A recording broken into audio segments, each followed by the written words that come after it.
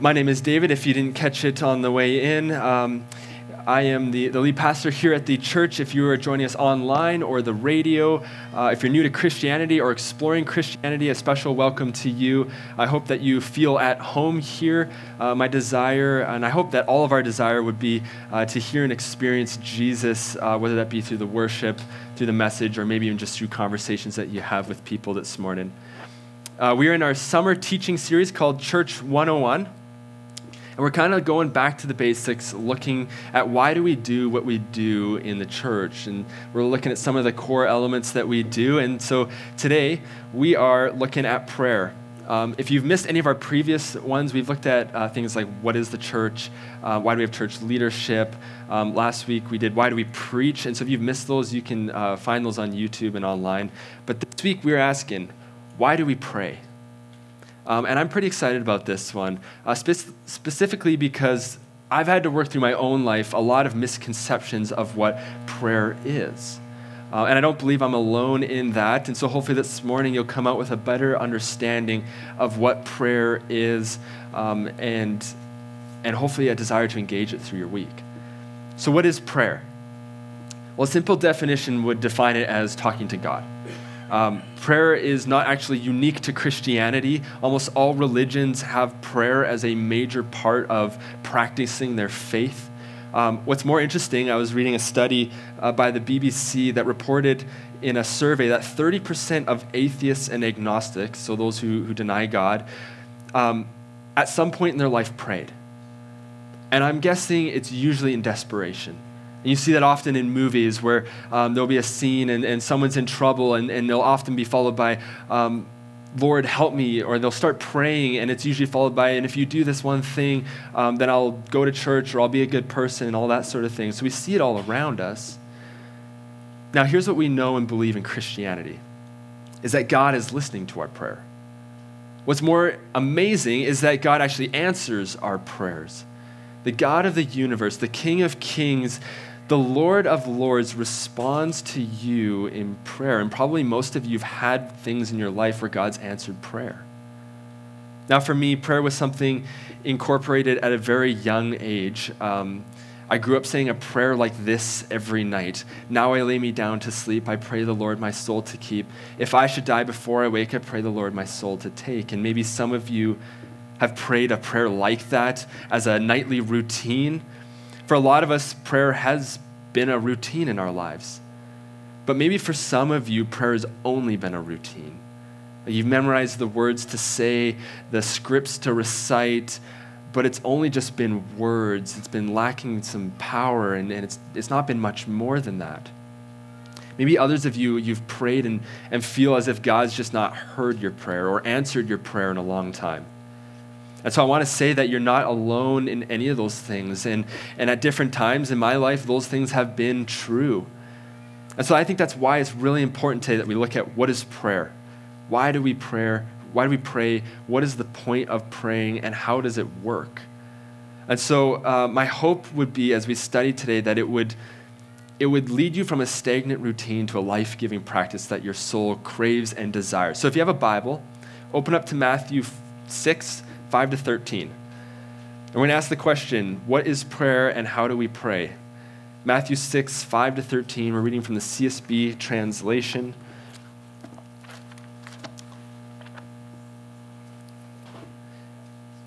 And it's disciples asking Jesus the same question, how do we pray?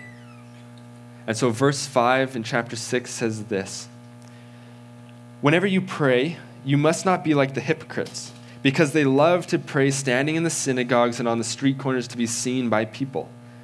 Truly, I tell you, they have their reward.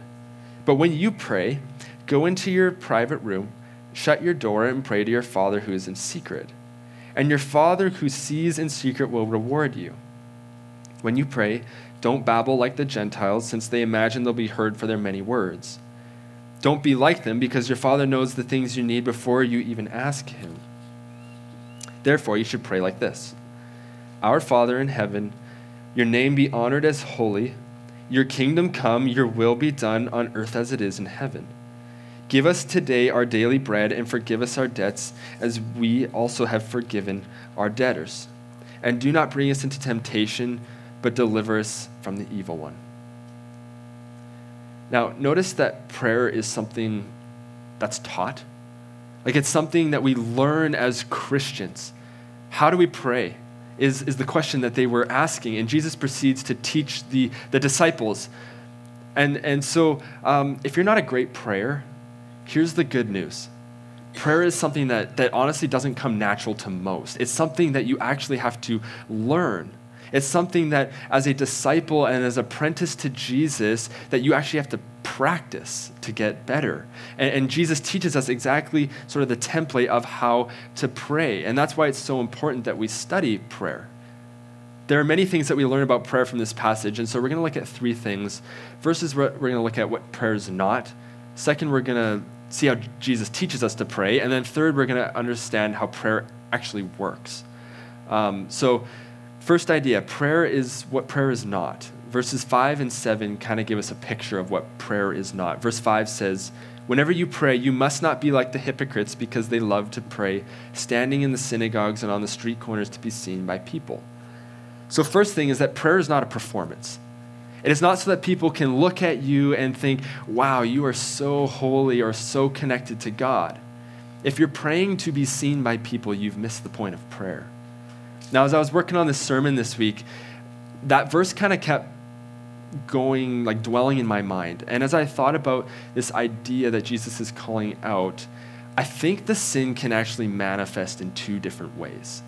Because I had a hard time specifically relating to that example. But something about it still resonated. And so I began to ask, what is the root sin that Jesus is looking at in this verse? And the root sin is people-pleasing. And it affects the intentions of your heart. And so either you love to have people see you, or you are fearful of people seeing you. Both have to do with caring deeply about what other people think of you. So what were the hypocrites doing? They were praying to get praise from people. And what was the reward? It was the praise of the people. And that's what they wanted, and that's what they got. But on the other end, and here's where that same sin can manifest itself too, is pleasing people can come out in fear. Meaning, when you're so concerned about what people think about what you're going to say, that you never engage in prayer in corporate settings. And that's what resonated with me, and that's things that I've had to work through in my life. Now, notice that the sin Jesus is calling out is not praying corporately. And sometimes we can read that as a bit of a misconception, that, we're never supposed to pray with anybody. But that's not what he's saying. The sin he is calling out is the intention of your heart. People-pleasing is a heart issue. Are you actually praying to God, or are you praying to receive people's praise and affection, or are you not praying because you're so afraid of what people might think of you? Both the fear and the praise of people can distract us from engaging in authentic prayer to God. So you see the difference. And so Jesus is saying in this verse, stop caring about what other people think, because in doing so, you're not actually praying to God. So prayer is not a performance. It's not about how well spoken you are, or the words that you say, or what people think about you. It's about honesty and vulnerability towards God. It's about humility and expressing your actual heart towards God. Now, the second thing that prayer is not is based on how many words you say. Verse 7 says, when you pray, don't babble like the Gentiles, since they imagine they'll be heard for their many words. For some reason, we have it in our minds that prayer has to be long and drawn out, and you have to repeat yourself 100 times before God hears you. Here's the deal. God hears you. In fact, he knows exactly what you need before you even ask him. And it says that in verse 8, don't be like the Gentiles, because the Father knows the things you need before you even ask him. So before you even come to prayer, before you ask God anything, God already knows what you need. Which is kind of comforting, because there's times where you don't even know the right things to ask. But God does, and he knows exactly what your heart is asking for. Now, the Lord's Prayer is a great example of what it means not to babble on, because it's so straight to the point. You know what's interesting is the Lord's Prayer takes less than 1 minute to pray. And Jesus says that this is the template for how you are to pray. Babbling on or adding more words that doesn't really add anything to what you're asking doesn't equate to God hearing you more. So here's the deal. You can be straightforward with God. Pray honestly and pray straightforward to the point. So prayer is not pleasing others. It's not a performance. And prayer is not answered based on how many words that you can get out. So then how do we pray? Well, first, Jesus starts by telling us where to pray. Verse 6, he says this, and he says that prayer, where you pray matters. But when you pray, go into a private room, shut your door, pray to your Father who is in secret, and your Father who sees in secret will reward you. We're called to pray in secret, which is interesting because it confronts, first of all, that first thing, that praying in front of people, the people-pleasing, it gets rid of that. By going by yourself in a private place, gets rid of any of that. You can be much more vulnerable, much more honest with God when you're not worried about other people hearing you. And so Jesus says, go to a private place, shut the door so no one can see you or hear you, and pray in secret. Secret meaning also you're not bragging about it. You're not going after or before saying, bragging to people that you're going off to pray. Instead, your energy is all devoted to God. Now, here's the problem. For a lot of us, being alone in a room, just you and God, is probably a rare and uncomfortable and possibly even an awkward thing. And here's the other thing is that there's endless excuses we can make to not pray. Like there's many. Well, I don't have enough time in a day. Well, here's would be my response. Let's take some of the screen time and borrow from that. Well, I don't like being alone with my thoughts. No one likes being alone with their thoughts. Embrace the awkwardness. Well, I'm just too tired to spend time in prayer. The Lord's Prayer will take you less than a minute to pray. Less than 1 minute of your time. And there's always an excuse to not pray, but prayer is really important. And here's the thing. You need to almost view it as a privilege. You have a privilege of having a conversation with the God of the universe, the King of the universe, the author and creator of life. For me to have a conversation with the Queen of England would never happen in a million years. I would never get that kind of access. Yet I have a greater access with the King of the universe, the King of kings. So prayer is a privilege that we have as Christians. To go back into a room and spend time with the Father is what our soul needs. And it's a privilege that we are able to do that. And so here's the challenge for you this week. Try praying in secret. Like don't advertise it, don't brag about it, but go into your back room or wherever is a private place and just spend a few minutes praying with God. And what's interesting is the verse says that God will reward you in secret. I had this happen to me a few years ago. I decided to go to a cabin in the woods all by myself on a prayer retreat. And there was no people, no cell service, no internet, just me and God. And I went with all these sort of expectations of what was going to happen. And so I started to pray, and I was excited for God to answer all these questions I had. And after about an hour, I realized that I had prayed every thought that was in my brain. I had nothing left. And to add on to that, God had not really answered any of the prayer that I came in with. And so I was a bit frustrated, and I had a lot more time still left. But I kept pressing in, and so I opened my Bible and just started reading. And God revealed a verse to me that talked about who he was, and it ended up being a verse that I dwelt on for the whole rest of the time. And what I realized after the fact was that God rewarded me in showing me what I really needed in prayer, which was a deeper understanding of who he was. It wasn't to have all these questions answered. It was to understand deeper who God was. Point being, God may do far more than what you expect when you go to be with him alone, when you go to spend time with God, when you pray in secret and go expecting that God's going to do some powerful things in your life.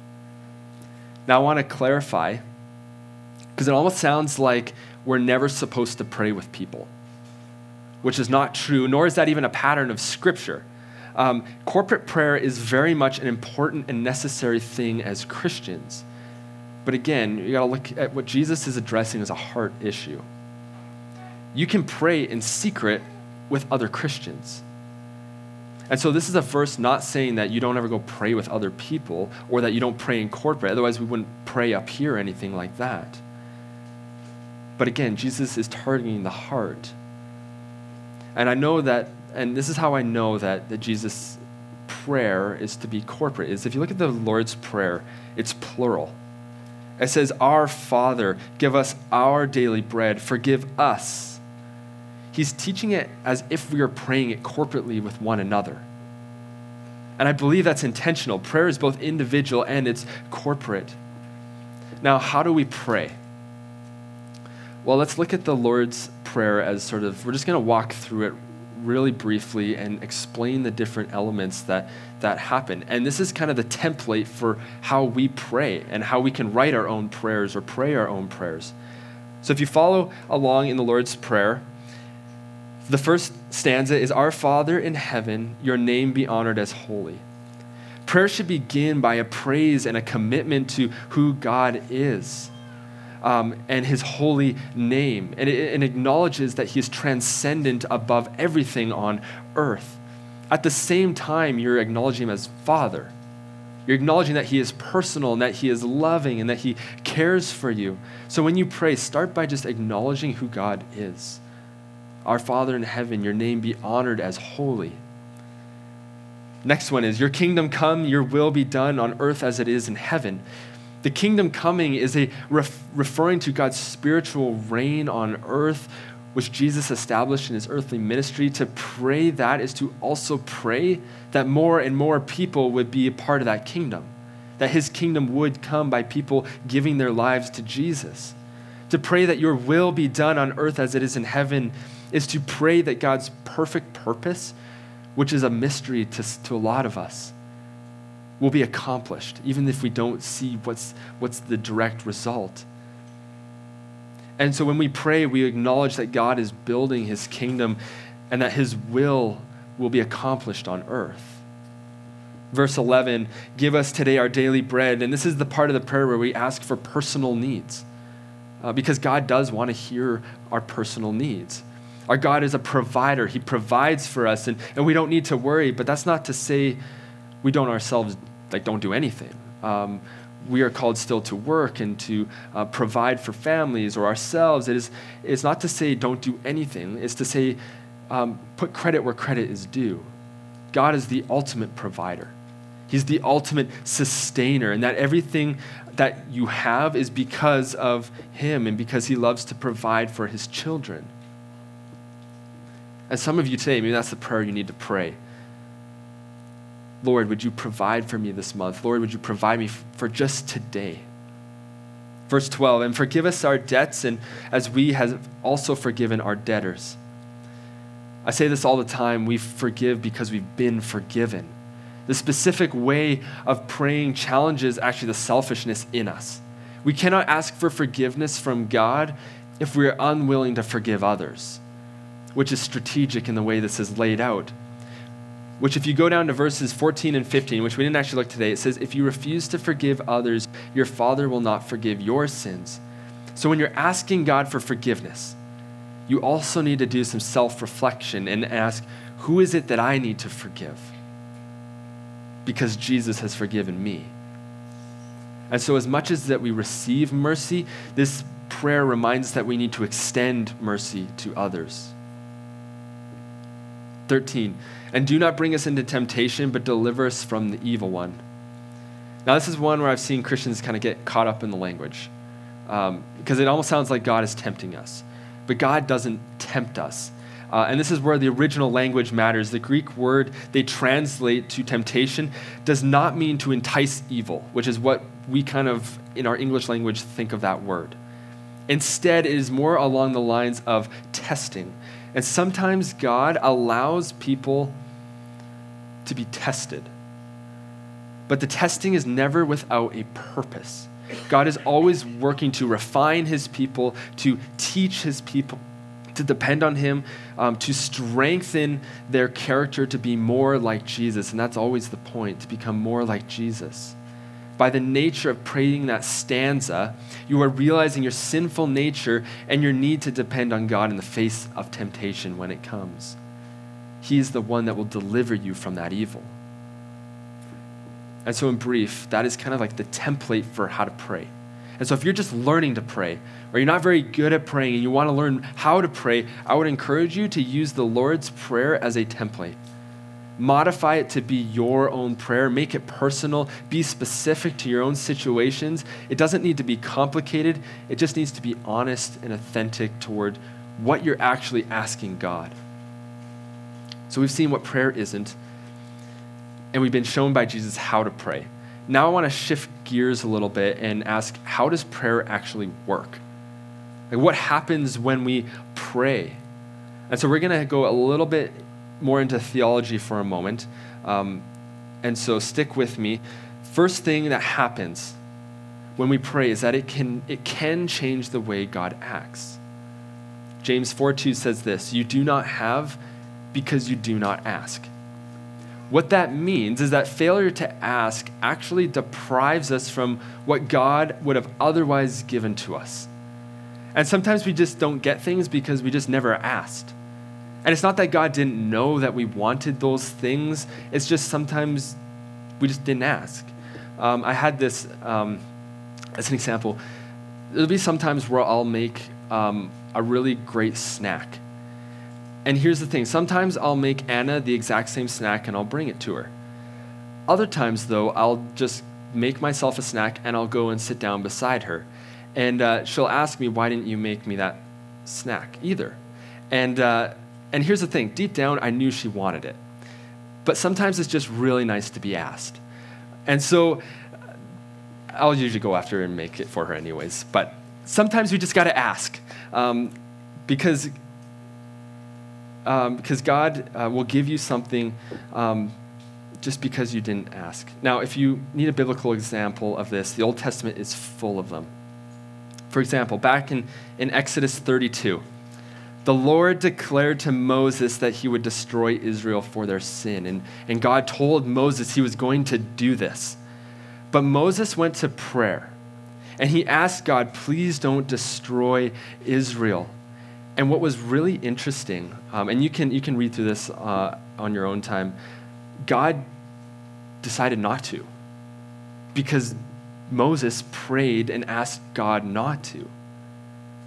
Praying changed God's action, which is kind of a crazy thing. Another verse, 1 John 1:9 says, "If we confess our sins, he is faithful and just to forgive us our sins and cleanse us from all unrighteousness." Notice it's if we confess, he will forgive. God is waiting for us to confess first. Then he will forgive. So prayer has the potential to change the way that God acts in situations. Now, the second thing that happens when we pray, and this is really important, is that prayer changes us. Richard Foster, who wrote a book called Celebration of Discipline, says this, and quote, "To pray is to change. Prayer is the central avenue God uses to transform us. If we are unwilling to change, we will abandon prayer as a noticeable characteristic of our lives. The closer we come to the heartbeat of God, the more we see our need and the more we desire to be conformed to Christ. Prayer changes us. Prayer conforms us to be more like Jesus. And prayer is where we begin to think the things that God thinks, where we begin to desire the things that God desires, where we get to love the things that God loves. And so we pray with humility and with openness and with open hands to see the things from God's point of view. And so no matter where you start, because we all start on different places in our faith, God meets us exactly where we are at and slowly moves us into deeper things. And that's why we need to seek God in prayer as much as possible. Now, here's the question. How is prayer even possible? It's possible because of what Jesus did for us on the cross. At the fall, we lost our privilege to come to the Father. But in Jesus, whose blood covers our sins, whose sacrifice on the cross has forgiven us of our debt in exchange for his righteousness, has become our mediator to God. Meaning Jesus has bridged that gap, that slice between both of us that we could not do ourselves, which is why we can bring our requests, which is why he will hear our prayer, and which is why he will ultimately answer our prayer. Because Jesus is our mediator to the Father. Our prayer filters through Jesus.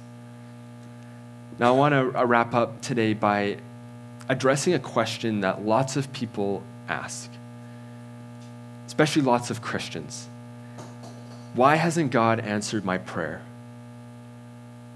I've been praying and praying and praying, and God hasn't answered my prayer. And some of you are here today, and that has been you, and you're feeling like maybe you've prayed, and just it feels like God has been silent, or he just hasn't answered it. And so I was doing some reading on that this week, because that's a tough question. And I read a response from a theologian named Grudem, who answers this question really well.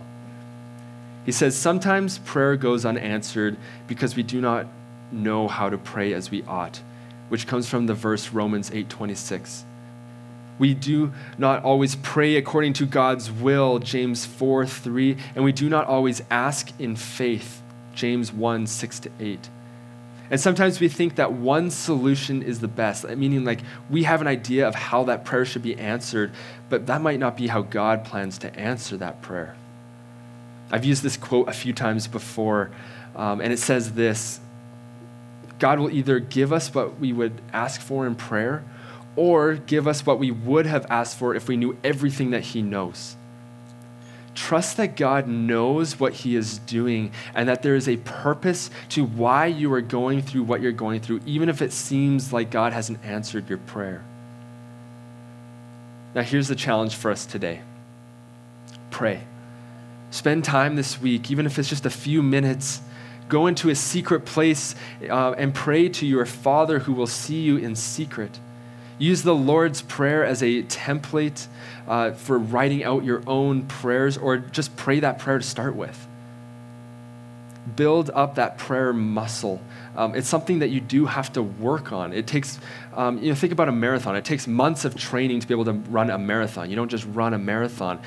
Prayer is similar. You got to work at it. You got to build that up so that you can be a prayer warrior. I'm going to invite the worship team to come back up. And as we transition to worship, I'm going to do things a little different. Instead of me praying, we're all just going to stand up and we're just going to recite the Lord's Prayer out loud together. And then we will continue into worship. And so I'll have it on the screen there. You can recite it in whatever translation you've memorized it in, but I'd love for us to just say the Lord's Prayer as a congregation together. So would you stand up with me? The words are on the screen, and would you say this out loud with me? Our Father in heaven, your name be honored as holy. Your kingdom come, your will be done on earth as it is in heaven. Give us today our daily bread, and forgive us our debts as we also have forgiven our debtors. And do not bring us into temptation, but deliver us from the evil one. Amen.